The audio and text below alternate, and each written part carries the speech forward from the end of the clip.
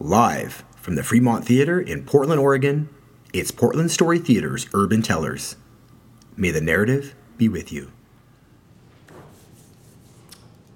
My wife tells me a lot that I am a good father.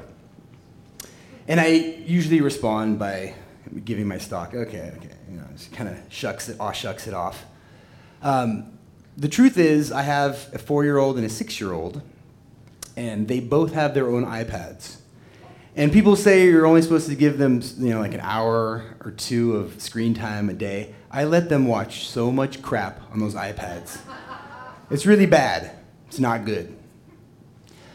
Also, they tell me these stories, these really creative, imaginative, long stories, and I find myself falling to sleep in the middle of them sometimes. It's not good. It's bad. I have no problem telling you this up on this stage. If I met you at a party for the first time, I'd have no problem telling you about my bad parenting. It's really easy for me. In fact, I have this list of things I'm not good at that I feel really comfortable telling people about. Skiing. I'm horrible at skiing. Can't stop. I have to crash to stop. I'm not good at remembering people's names. The list just goes on and on. I feel very comfortable. In fact, I like telling people about the things I'm not good at.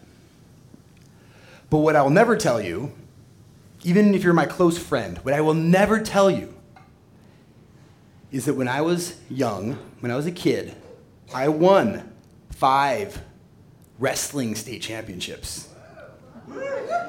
And when I got to high school, I made it to the high school state finals all 4 years. And I won it twice. And I got a scholarship and I wrestled at Stanford University, where I was a 4-year starter. And I was the team captain. And I eventually wrestled in the NCAA National Championships. But I'll never tell you that.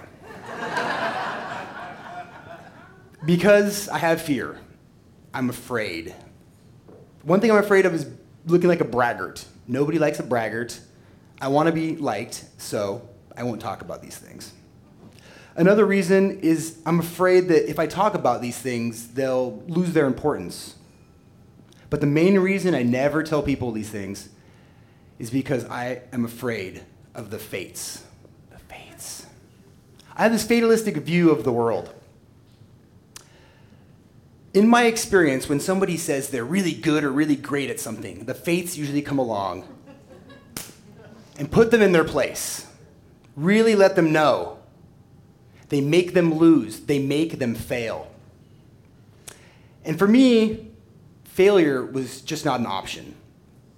Because I felt the love I was getting from the world, the love I was getting from everyone I knew, was predicated on me being a success. And if I were to fail, I would lose all that love. And so, I never wanted to admit I was good at something. Because the second you say, I'm good, you set a bar. And every time you don't reach that bar, every time you're not good, you're a failure. And if I were to fail, I would lose everything. So I figured, just never say you're good at anything, and then you don't have to worry about failing. Let me give you an example. When I was 14 years old, I was a freshman in high school. And at this point, I had won 5 state wrestling championships. But this was high school. I was wrestling 18, 19-year-old men, all hairy, and they had mustaches. And I'm this 14-year-old kid who looked like he was 10 years old. And I was halfway through my wrestling season, and I got the chance to wrestle the returning state champion, Justin Klein. Now, Justin Klein was like a legend in his own right. He was the returning state champion. He had been a national champion, and he was unbeatable. But I beat Justin Klein that day. And it wasn't luck. It wasn't some fluke. I legitimately beat him. Now, up to this point in my life, I had this system where I had 2 lines that controlled my life. There was a line that ran out of my head, and there was a line that ran out of my heart. And that heart line, that was my emotion. That was what I felt. There was no fear there. And then there was that line that came out of my head. It was all calculated. It controlled the heart. And these 2 lines, they ran parallel. They never, ever crossed. They never touched. The head always went out. But after I beat Justin Klein that day, my heart line started to rise a little bit. I started thinking, hey, I'm pretty good at this wrestling thing. I mean, I beat Justin Klein. Who else is there to beat? And I remember that night, we were staying in a hotel, and I was in the elevator, and the door was shutting, and just at the last second, an arm came in, opened it up, and in walked Eric Konecki. Eric Konecki was my high school's big man on campus. He was the football star, he was the baseball star, he was the captain of my wrestling team. He was also my best friend's older brother. I had grown up across the street from Eric Konecki. He was like my big brother. But you know how high school is, there's this social caste system, and he was a senior and I was a freshman, and even though my heart line, I knew I was a better wrestler than him, I was still sort of an untouchable. So I just stood in my corner of the elevator and looked down at the ground, and Eric stood over there. And I didn't look in the eyes because you never look, the king in the eyes. I just looked down the whole time. The door shut, and Eric immediately looked over at me and said, I bet you think you're pretty hot shit because you beat that state champion. And I knew the fates had sent Eric Konecki to strike me down because my heart line was getting really close. I was starting to be filled with this pride. I was starting to think, yeah, I'm pretty good at this. So I instantly dropped that line down where it was supposed to be. And I looked at the ground and I said, no, I don't. And Eric said, well, I would. That was fucking awesome. The door opened and he got out. And I just stood there looking at the ground. And those two lines, they never ever got any closer than they did that day. The rest of my wrestling career, for the rest of my life, they always stayed separate. I've been telling stories with Portland Story Theater for 4 years now. And I've gone through the workshop over half a dozen times. And they've invited me to be on their main stage. I've done the traveling shows, and I've even won a storytelling competition. A couple weeks ago, I was with a friend, and he said, Warren, I've been listening to your stories on iTunes, and you're a really good storyteller. And I took a drink, and I said, yeah, I am a good storyteller. And just like that, those lines came together.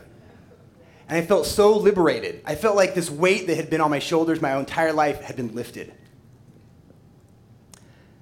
Now, some of you might not agree. Some of you might not think I'm a good storyteller. I really don't care. This is a choice I made. Now, it's hard sometimes in life because there's no awards or there's no rankings. There's no Justin Klein to beat to know you're good at something. The irony being that the actual Justin Klein, I actually beat him in something, and I still couldn't admit to myself that I was good at it. But this was a choice I made. There was a voice I found inside of me, and I just let it speak. And I decided, yeah, I feel like I'm good at this. I love telling stories. I really enjoy it. And the truth is, the fates didn't send Eric Konecki to strike me down that day. They didn't have to, because you don't need to threaten somebody who's already afraid. And I was afraid. Wrestling had been part of my identity, a huge part of my identity, for so many years.